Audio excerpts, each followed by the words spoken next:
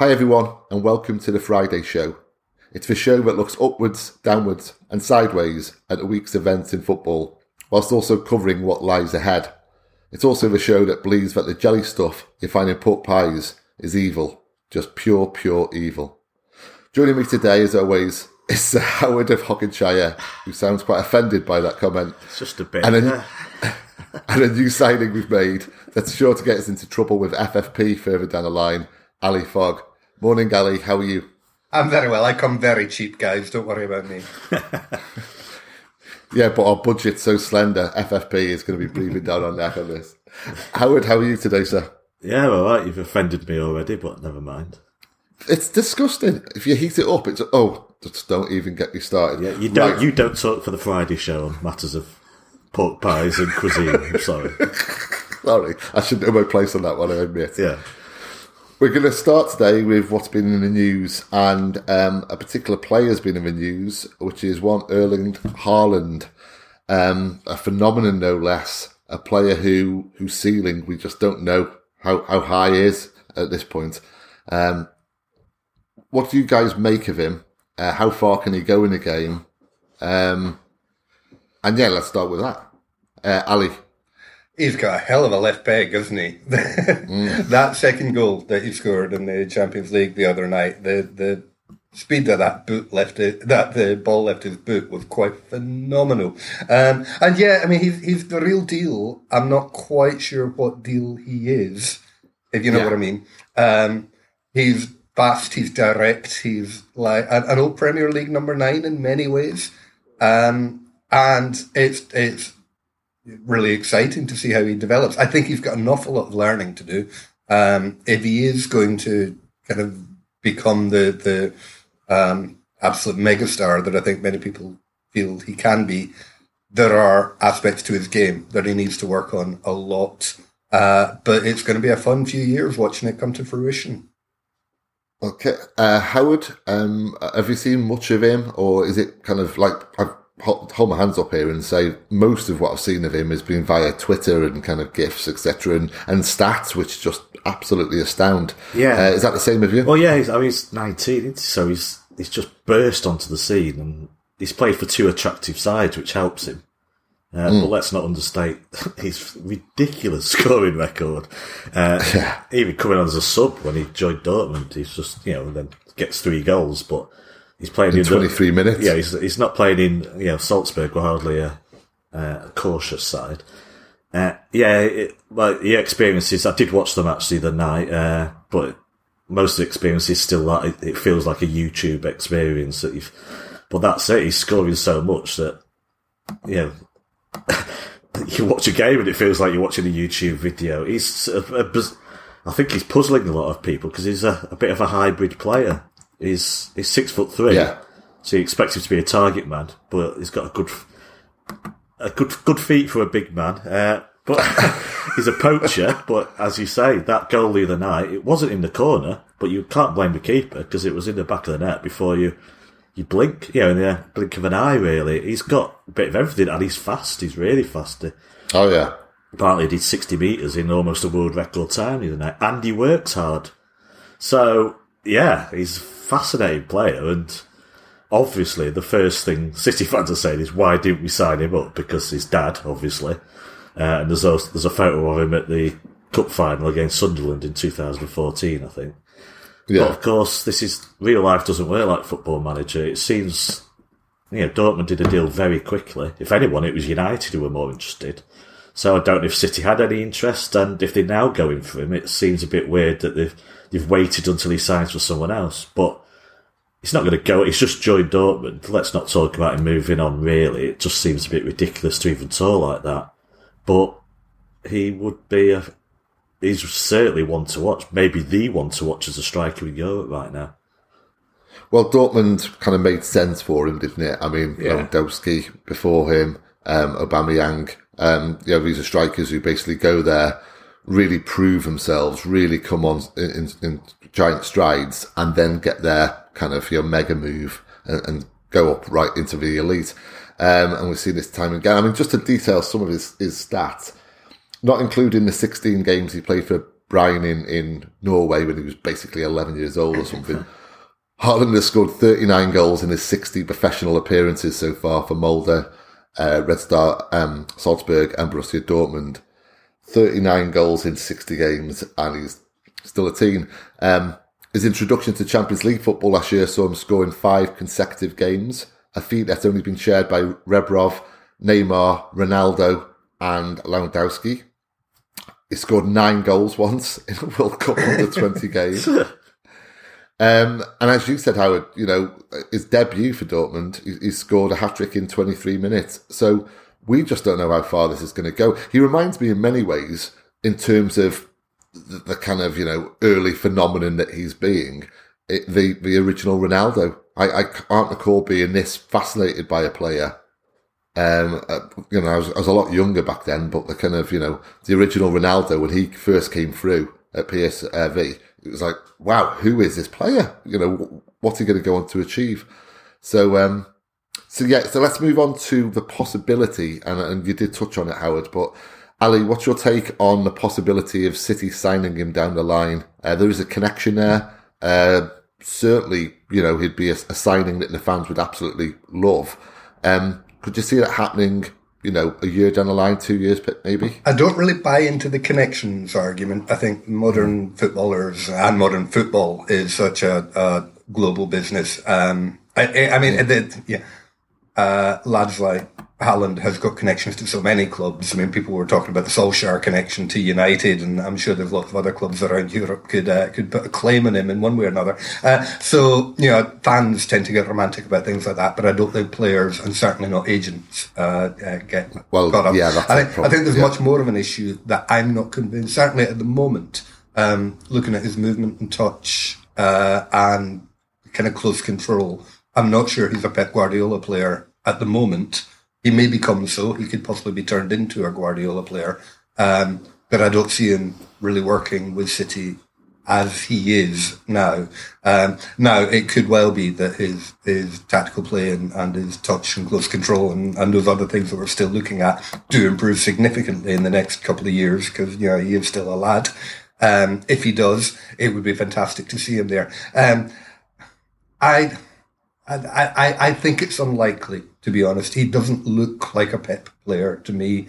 Obviously, if he's still on the up and still at Dortmund when Pep moves on from City and we get another manager, then the whole equation could change. But that obviously takes the lid off a whole different can of worms that we probably won't do right now. Well, I find that fascinating, and I completely agree about, that there is certain, particularly his decision-making, I think, but that will come with age. But I think it's fascinating that we've got a player ourselves in Jesus, and then there's Haaland. Both these players, when you look at their scoring record, when you look at their stats, you're just absolutely taken aback. But when you see them in the flesh and you see that the mistakes that they make and their kind of flaws, if you like, you see that the whole package there, don't you? And I think those two strikers really are good examples of how statistical data should just be something that's incorporated into your thinking rather than for it to completely paint your kind of your judgment on the player. Let's move on. Can I come in, Howard? Don't you think that Haaland is kind of almost like the exact inverse of Jesus, at least at the moment? I mean, Jesus is in a bit of a run of form or whatever the opposite of that is. But Jesus, everything about his game is absolutely wonderful until at the moment he's 3 yards in front of goal and he does something incredibly stupid. That's his problem. Whereas Haaland at the moment, he doesn't appear to be doing anything too spectacular until he's got the ball at his feet somewhere in and around the box, in which case, bang, it's in the back of the net. So if we could somehow combine the two of them, you would have the greatest striker the world has ever seen. But that's another thing with Jesus as well is, as we saw again this week, with his missed chances, and it does frustrate. But then again, you go back to his strike rate, and it's like, well, where have all these goals coming from? Have I somehow missed all these goals because I'm seeing him miss so many? It kind of reminds me of Manchester United a couple of years ago when they were, high up in the league, and you think, how have they got that high up in the league? Considering they seem to lose every week, and yet somehow they're there. And mathematically, that has to be the case. And So that's the same with Jesus, but that kind of leads us on in a way to City's transfer plans this summer. There was a lot of talk about the possibility of us buying a striker, a replacement for Sane, of course, as well, and a centre-back certainly, and a left-back and a midfielder. And now with last week's ban, no one really knows where we're going with this. No one knows what the kind of end result will be. How much does that complicate and affect City's transfer strategy in the summer, Howard? Enormously. I think it's one of the key factors in the argument or in City's desire to get this done quickly. I mean, I'm seeing totally conflicting reports. If you want to look into this ban, you can find any angle you want from people who seem to think they know what, they've got the inside track. So there's people saying it'll rumble on for years, but I guess it all depends on first what CAS decide.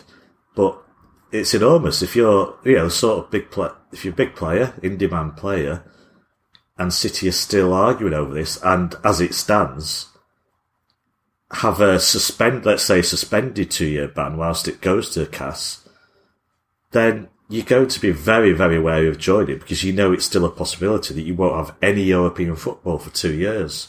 And that really limits the sort of player you can go for. Some players, look at United's recruitment, they've been in the Europa League, but the top players probably don't want to play in that either, to be fair. They want to be in the Champions League, that's where it's at.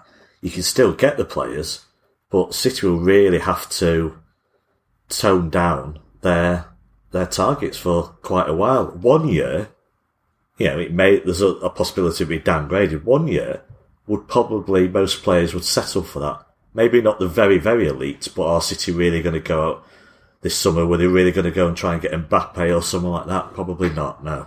So I think 1 year makes such a big difference for 2 years, but 0 years makes an even bigger one. I was told a few years ago that City have folders, on potential targets, and they're graded A, B, C or whatever. So you've got your top targets and dossiers on the player. And I think the uncertainty will, pretty much force City to start looking at the Bs rather than the As. So it really is something for many reasons. Just they don't know how much money they'll have to spend, and the players just will be reticent about coming, and the agents will know this as well. Something that really they want to sort it out by the summer. Ali, do you think City, their strategy right now is to just, and perhaps this can be extended beyond transfer strategy to the overall kind of running of the football club? Do you think their best strategy right now is just to carrying on until, CAS makes this decision and things are more kind of cemented? Do you think, for example, with the transfer targets, they're thinking, well, let's just pursue this line anyway, and then we'll kind of, divert if necessary? I honestly don't know where they'll be at. I would like to think that they will just assume it'll all work itself out in the end, one way or another, and just continue as if nothing had happened. And certainly in the dressing room and in Pep's head and in the players' heads, that's where I would like them to be at the moment. Whether in the real world that's actually possible to function like that, I honestly don't know. I'm not convinced about this thing that players won't come to a club if they don't have Champions League football. Just looking around over recent years, the various clubs that didn't get into Europe for one reason or another, and continued to sign big-name players. I mean, United brought in Pogba, for better or worse, while they were looking at least 1 year out of the Champions League, and it's turned into 2, I think, since then. So players will do it, particularly if there's an agent looking at a wage bill and all that kind of thing. There are other issues as well as the Champions League. And of course, players can go to a club, play in the group stages and get knocked out and not actually play. And they know that. And, it's sport. Anything can happen. I've been we haven't talked about accountancy, so far in the first 15 minutes today, and I'm delighted about that. And I'll try and continue to not talk about accountancy because, it sucks the very marrow from my soul when we do. I like to think that the club is as confident as they have appeared to be this week that they are in the right, and they will be able to prove that they are in the right. And I'm not talking about morally in the right. I've got no doubt about that at all. But within the rules, they will be able to demonstrate that they have played the game that UEFA told them they had to play, and it'll all work out in the end. But of course, it's not just about who's in the right, and it could well be the case that the accountants and the lawyers and Soriano and everyone else at City genuinely believes that they have done what UEFA needed them to do and that they have kept to the rules, and the accountants and the lawyers and whoever else at UEFA disagree. That's actually quite probably what the situation is at the moment, and which of those comes out in the end. I'm not a lawyer, and I'm certainly not an international sports lawyer, which is a very specialised thing. And I think it should be commented that virtually none of the people who are commenting about City know anything about international business, corporate law.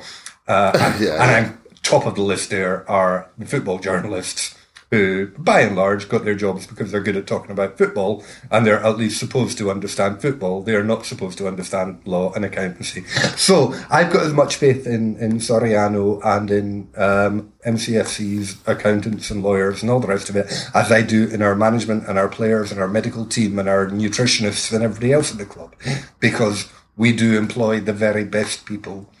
And my firm belief is in the end that we will come to be proven right on that. So in terms of transfer policy, all we can do is try and plough on. Whether or not that's possible, I honestly don't know. I can't get in the head of a top agent and say, do I want my star player to go to a club that's not going to have Champions League for 2 years, or where the wage bill might be constrained, or whatever else might come up. And does anyone know? I really doubt they do. What I would like, one thing I will say, sorry, I know I've been rambling on. I haven't had the chance to talk to anyone in detail about the whole City business this week. I'm getting let it all out. Off my chest in one rant. Are you lying on a couch right now? I'm very close, literally am, yeah. But my one hope is that out of all of this, City use it as an opportunity to look at our own young players slightly harder than we otherwise would have done. So we were talking about family connections earlier with Haaland and all the rest of it. Let's talk about Tommy Doyle instead. I would much rather talk about him and talk about Harwood Bellis and of course Phil Foden and we've got a full first 11 of amazing players coming through.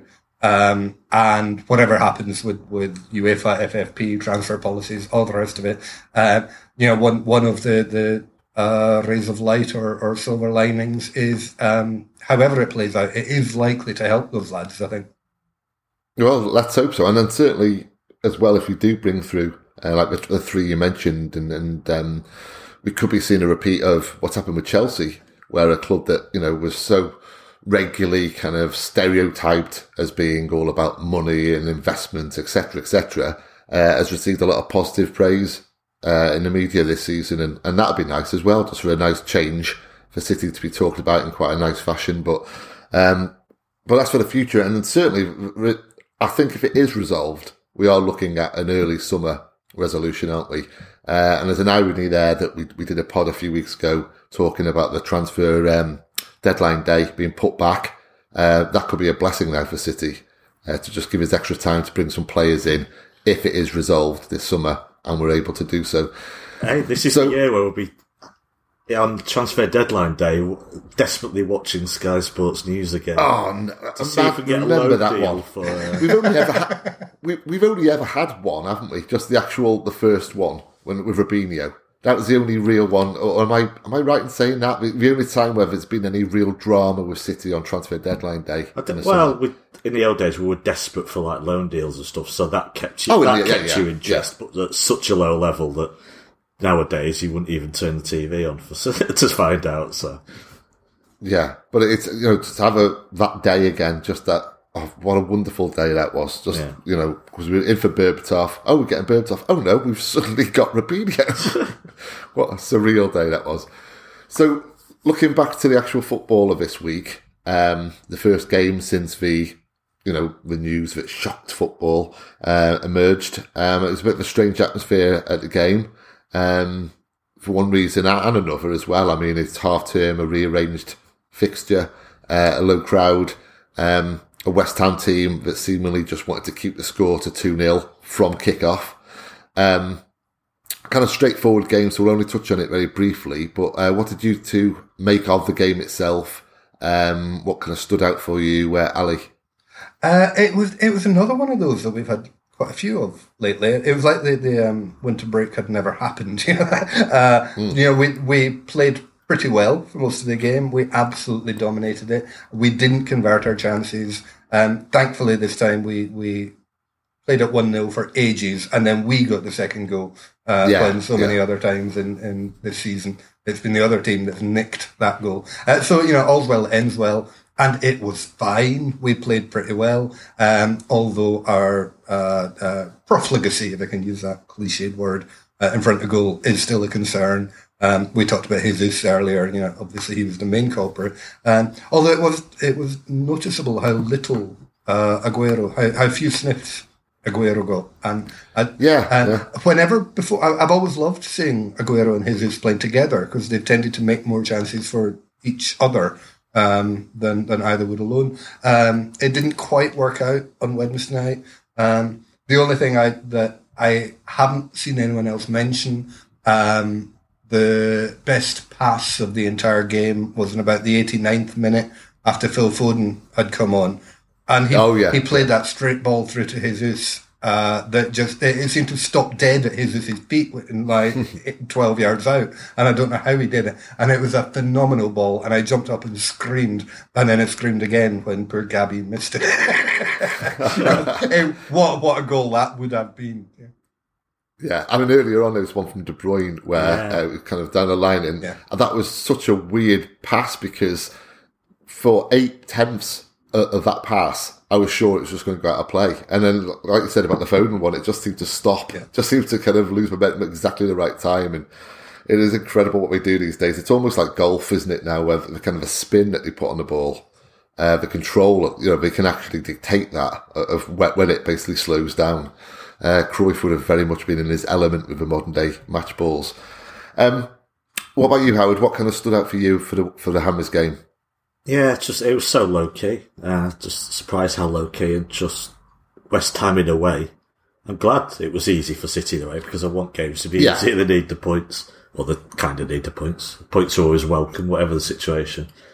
But they really killed it as a spectacle because I don't think David Moyes really had any tactics apart from, we'll just play quite deep. But they weren't very good at it. They had, or City were.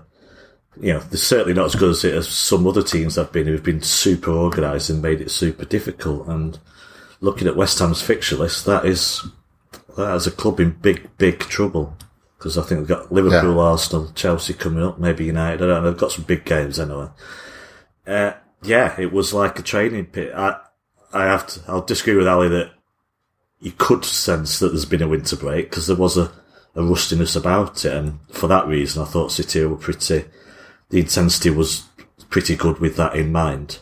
And we got everything out the night we needed to. But it wasn't it was a lot more low-key than I thought. To be honest, part West Ham, part the crowd, just...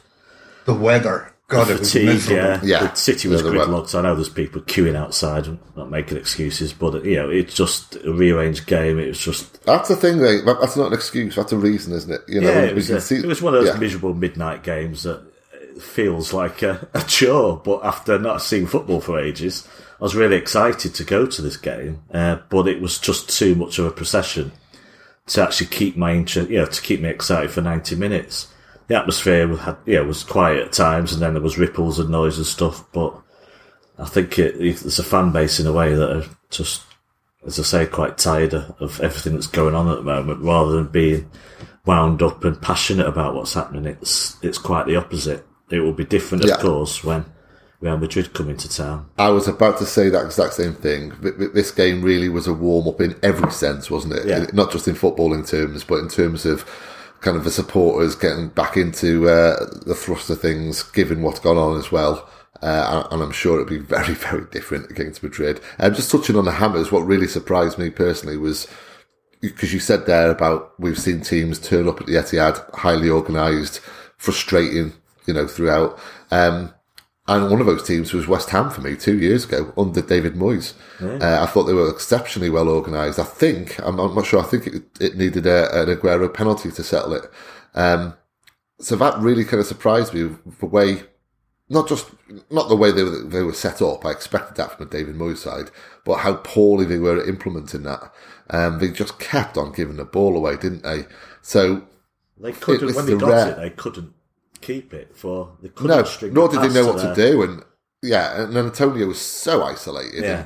So this is a rare instance of me partially defending David Moyes, in that I think it's not so much how he set the team up, but the actual players themselves did not do themselves any justice. They did not look like a team who were fighting relegation. I recall a time in the first half where it was down kind of the City right wing area, and they, on 3 occasions in the space of 30 seconds, City players got to the ball quicker. De Bruyne on one occasion, Aguero again. And this is in a dangerous area for West Ham, and City players are, a yard behind and making up that yard. That's on the players. Yeah. So, yeah. No, you just remind me of the key thing. And this is a Moyes in a way, because surely this comes from him. They had no intention of pressing our defence whatsoever. Oh, that's true. So they allowed us to get to the halfway line with very, very little pressure. Now, that's not the way to play City. It's to put us under pressure. It's to match our pressing with the same thing to make it difficult for us to get out. Obviously, City can pass the ball. Very highly technical players who can get around that press. But West Ham, you could see when City regained possession, they just all suddenly dropped back. They just weren't interested in playing football, really, and were just looking to get men goal side of the ball at all times. And it was just such a passive performance. So. Well, if you play a pressing game, by its very nature, you've got adrenaline surging through your body. You are kind of pumped up. You're up for it because you're playing a pressing game. If you are playing that style of football where you're dropping back, you're dropping off, that kind of, you can't just flick a switch on, can you? Kind of, and just kind of up the tempo at will. So that does affect kind of the overall kind of intensity of your football, I think, as well. Okay, so let's move ahead to the Leicester game. Against West Ham, City played Otamendi and Laporte at the back. We've got the games coming now thick and fast, and of course we've got Real Madrid on the horizon. Ali, do you think, once the West Ham game was rearranged, do you think Pep has basically sat down and thought, right, this is my team for West Ham, this is my team for Leicester, this is my team for Real Madrid, and if with that in mind, what defence do you think that he's going to start with against Leicester, given the fact that they've really troubled us in the past and this season by hitting us on the break? Can you see Laporte starting again? Is 2 games too soon at this point? Yeah, I think Laporte is the only one I've got doubts about. I think Pep might rest him on Saturday. Other than that, it's our players have just had 2.5 weeks off or whatever, and most of them should be perfectly capable of playing 3 games in 7 days, 8 days, whatever it was. So there's a lot to be said for keeping them in the groove, and I think often our players play better when they're playing every 3 days than when they've got a week off. Until obviously they break down, which happens sooner or later. I suspect we're kind of playing 2-dimensional chess while Pep is playing 7-dimensional chess as usual. He won't just be thinking about resting players or keeping them safe from injury or whatever. He will have weird tactical experiments going on in his head, so he's quite likely to pick a kangaroo and like a left back or something, because that's what Pep does. But if he was just worrying about getting through the 3 games, I think he'll give Laporte a break, and he will probably have an eye on what his team is going to be against Madrid, and I've got no idea what that is. And he's more likely to be interested in rehearsing for that or getting players up to speed for his for the Madrid tie than he is about resting players from Madrid tie, I think. Because I cannot even begin to attempt to guess what Pep's tactics to play Real might be. I'm not going to speculate on how he will use the Leicester game. I will say, though, I think that the Leicester is just about a perfect tie for us to be playing as a rehearsal for Real Madrid. Agreed, yes. And the fact that we've got a 4-point lead on them as well, it doesn't even matter that much if we drop points. We'll still be ahead of them.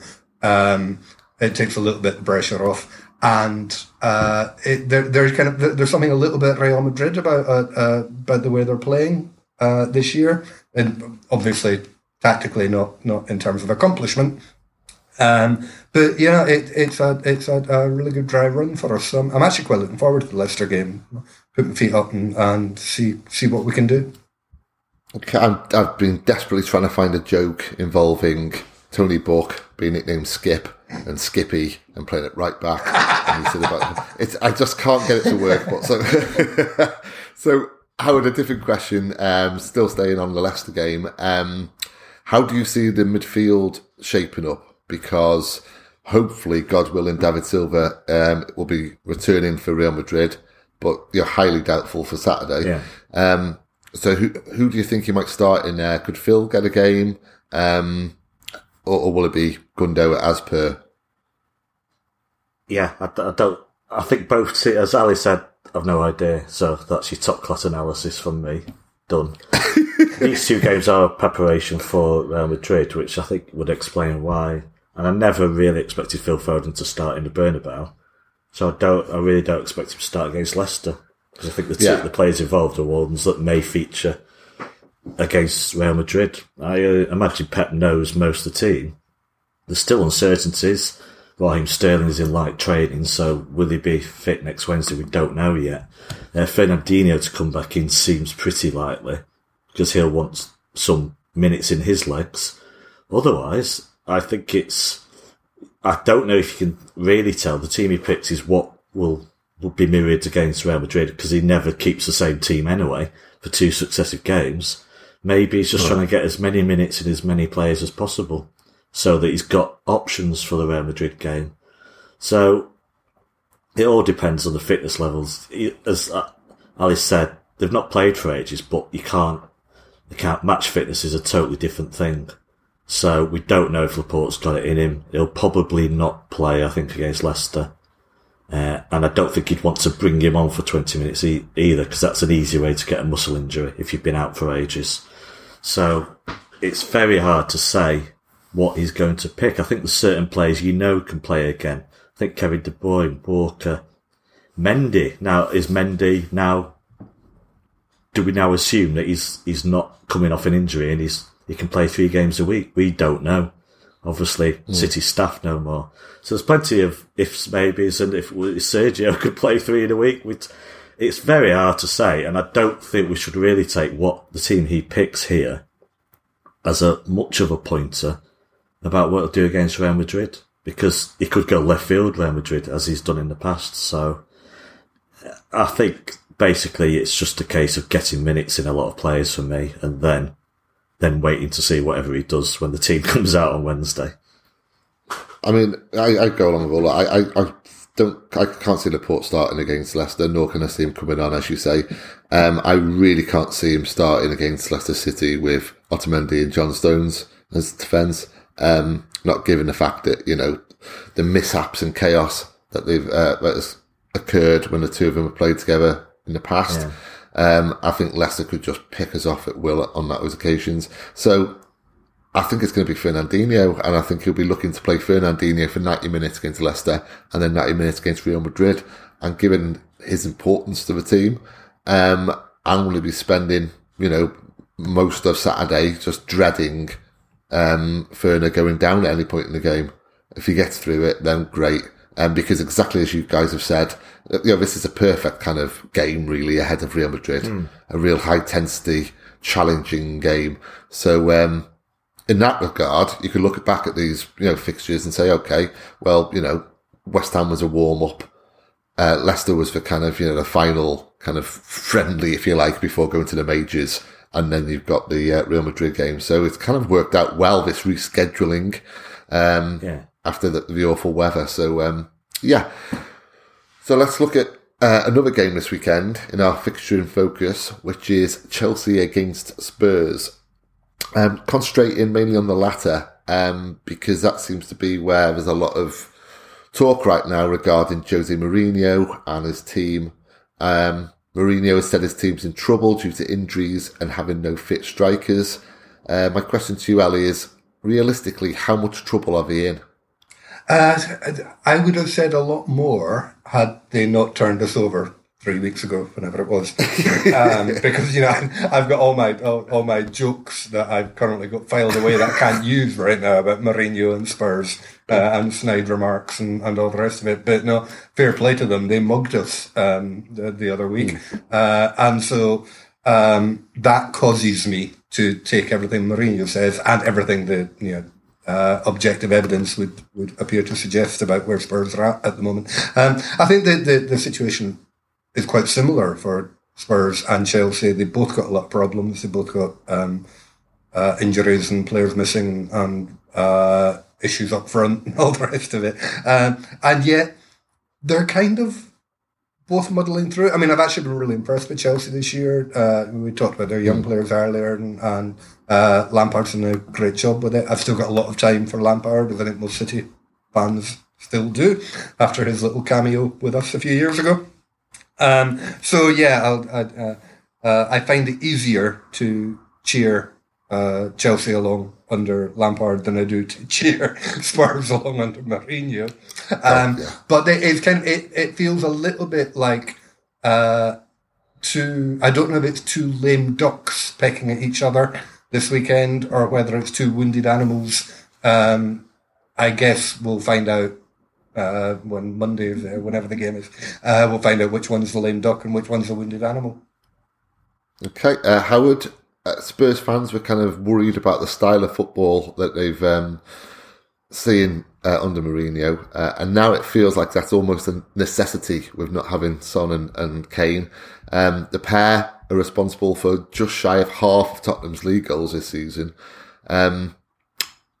Does Mourinho have no other choice now but to basically play Mourinho football? Does he need an excuse anyway? I don't know. Well, that's true. That's the thing that stood out for. I mean, I hate the guy, and to watch him crash and burn at Spurs would be absolutely delightful. And I saw stuff saying, well, he's actually picked up more points since he joined in the league than he was like third in the form table. But I've watched plenty of them. They regress to the mean. There's no two ways about it. And showing up in the Champions League, they've not been playing that well. They obviously got away with it against us, but in other games too. Just look at their winner at Villa Park. That's the thing that has stood out in Mourinho, and I think he's a busted flush anyway. That what were his strengths in the past just don't work anymore. It's just is that how open their defence has been when I've watched them. So maybe he will revert to type, and he has to sort that defence out, irrelevant of whether Kane and Son were fit. They were just the two open. They've got good defenders there who look like Sunday League defenders at times for me. And that must be something to do with the new manager. Because we've seen them perform for years in the past. So I think he will go a bit more cautious now. He will pack the midfield. Who can he play up front? There's not many options really. So it'll be, you're right, he may turn games into more of a battle. But against Chelsea, it's one of those games where anything could happen because Chelsea is so up and down, and the home form is just very disappointing indeed. I don't really see much progress from Frank Lampard, but obviously he'll be judged more on his second season when he's had a proper transfer window and time to really organise the side. But he's got his own problems. Batshuayi having to play up front, he was terrible against United. these are, but as you say, two sides that just need a lot of work done on them in the summer. It could be a case of who is least terrible on Saturday lunchtime. To be honest, it could be I think it could be a very scrappy game. Yeah, well, Chelsea have lost more games than Sheffield United or Spurs or Manchester United or Arsenal this season. As you said, they have been very up and down. But if they are up on Saturday, it really could be a training ground exercise of just Spurs, camping with 10 behind the ball. So, we'll have to see how it plays out. But Ali, should Chelsea go on to win and get the 3 points, Spurs will be 4 points behind then, and possibly even end up at the end of the weekend in 7th place. What could be the knock-on effects of this? Because Arsenal are so out of it, really, for top 4. I know that there's still mathematically possible, but they've got a lot of catching up to do. It is one out of left field, but could Sheffield United do it? Oh, wouldn't you love it? It would just be amazing. It'd be fantastic. It would be, in its own way, it would probably almost be better than Leicester winning 3 years ago. Just because, I didn't go back to August, and I don't think anybody tipped Sheffield United even to stay up. Football keeps throwing up these stories, and particularly in the light of everything that's been said lately about the wealth of the big clubs killing the game and all the rest of it. I think the Sheffield United story this year just shows that up for the nonsense it is. And it's just wonderful. I mean, the big story, of course, is in the same way as the year that Leicester won the title. They won it because they were fabulous and played out of their skins, but also because all the other teams had an absolute shocker of a year, including us, and nobody was really challenging at the heights they should have been. The story of this year is when you get below, I was going to say below Leicester, but actually when you get below Sheffield United, really, everyone else has been so inconsistent, so poor, really. I've been, I tipped Spurs to finish second back in August. I thought they'd made really good signings over the summer. I thought Pochettino was a great manager who was going to go on to do great things. It really hasn't worked out. Similarly, Chelsea had probably overperformed given the situation they were in. But just, all of them, United, Arsenal, Chelsea, Spurs, so disappointing and so inconsistent, and they've got so many problems. I'm not entirely sure that any of them deserve to finish third or fourth. Or I guess one of them will, possibly two of them will. There's the outside possibility that someone like United is going to get through because of the accountants finishing fifth.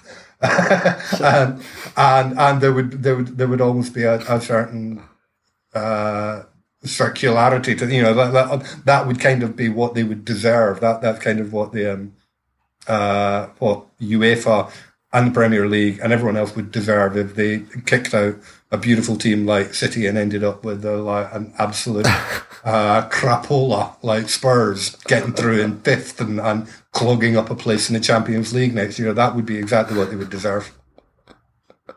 Oh, I love that, clogging up a place. Howard, any final thoughts on the top 4 battle? Because, like Ali said there, when Ali was mentioning about how people kind of not deserving to get in, and they seem like they don't really want it, and that seems to be the case for the past couple of years now. I mean, it's certainly the case last season, and I remember one 3 years ago as well, where teams, it's almost like they didn't want to get 4th place. They were just kind of, it was basically the best of the bad bunch made it in the end. Wow. So I don't know what that says about the league, how possibly it's top heavy now with just 2, whereas it used to be 6. Perhaps it's that. There's a lot up in the air, really, but I don't know where it's going. We don't know where City are going. We don't know if Liverpool will now dominate, but we don't know if United will get their act together by hiring a... Oh, we know that. Well, I don't know. Will Solskjaer stay? What will Lampard do this second season? What will Mourinho do? How much money will they get? How will Arteta do? Or Leicester, Wolves, Sheffield United now on a... There's always the assumption that before long, the traditional bigger clubs, Arsenal, United, Spurs, Chelsea, will reassert themselves and go back up above the likes of Wolves, Sheffield United, Leicester. Yeah. But I'm not so sure anymore. I've no idea what next season will hold for these teams, because United have been out of Champions League spots for a long, long time. For many, it's not just a one-off. It's happened quite a few seasons, but they obviously have the resources to keep chipping away until they get it right. But teams like Arsenal or Tottenham with a new stadium, which brings in money but costs them so much to do in the first place, and Chelsea with abandoned plans for, they want a new stadium, but their accounts don't make any sense, and Abramovich is, there's rumours he might sell up and he doesn't even come in the country anymore. They're very uncertain futures and they've obviously changed managers, so who knows? I think it's a very interesting time for that area of, third, fourth, fifth, sixth, and it's a great opportunity for teams that haven't traditionally finished in those positions to get, basically, if Wolves or Sheffield United got into the Champions League, then they've obviously got the resources by being in the Champions League to then go on and strengthen even further. So, very interesting times ahead. Of course, none of them do deserve it because it's called the Champions League. So,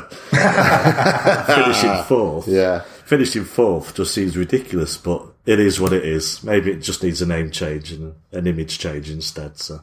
Can I add something else, Steve, or you move on? Of course, yeah. Just on Arsenal, you said that they're I think 6 points off the pace of fourth at the moment. Of all of those, currently second tier teams, I can see what the problem is. There are fundamental problems at United, and I can see what they are. There are fundamental problems at Spurs, and I can see what they are. There are temporary problems at Chelsea, and I can see what they are. I don't think Arsenal have really got any fundamental problems in that sense. They've now got a good team and they've got a good manager and they've really got no excuse. So if there was going to be one of those teams that was going to put on, a 7, 8, 9 game winning run and jump into that fourth spot or even third spot, Arsenal would be the one that I would back to do it. But they have, perennially underperformed, not only this season, but going back a few years, and they may well do it again. But I just got a hunch that Arteta might be the missing link that they've needed all that time. I'm not optimistic about Arsenal at all, to be honest.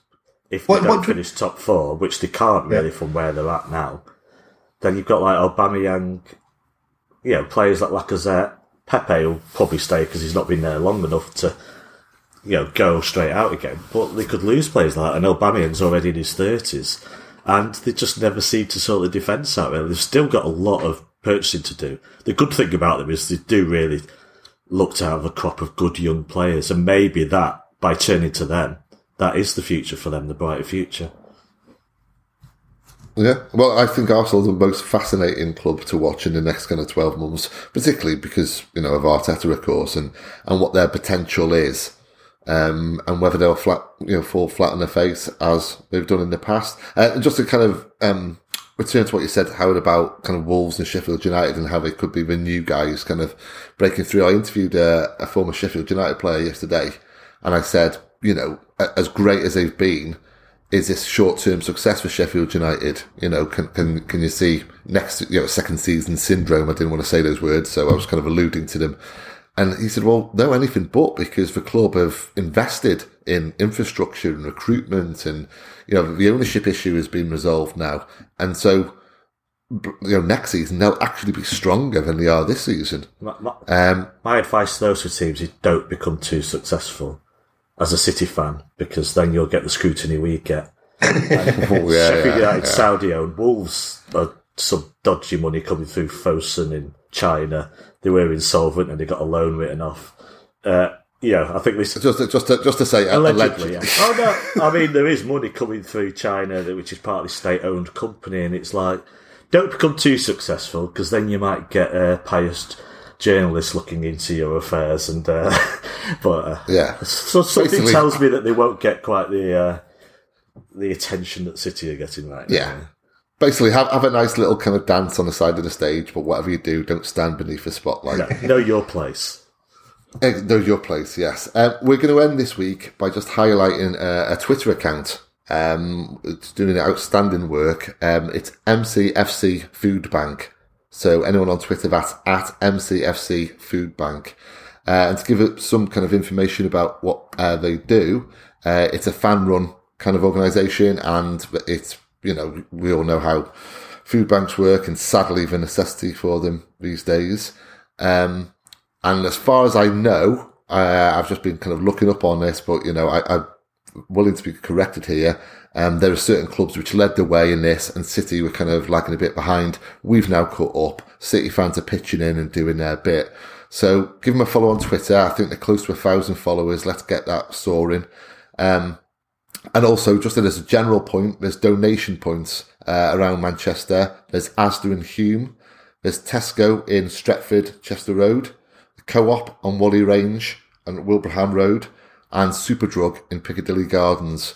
These are places that you can drop off food and just kind of help out. I saw a video today and it really struck a chord with me. It's from it was a Liverpool MP talking on Redman TV about actually City's kind of increased involvement in food banks. And he just said a phrase which really struck a chord, which was, it's not charity, it's solidarity. It's basically people looking after people. And the last thing I say as well, because like I said, I've just been doing, there's a couple of things actually, sorry. We will remind you closer to the time, but they are around on City match days, but only kind of at home games and not sadly a weeknight. We can't do weeknights right now. So, there's some time yet for the next home game on a Saturday, so we will remind you. Another thing is, should you do drop off anything at food banks, remember, obviously everything is welcomed. Of course it is. But generally it's, tin peas, tin carrots, etc. Don't forget as well, toiletries are so welcomed. And something which I just saw before, and it's never really, because I give to food banks and I've not done this before and it's never even occurred to me before.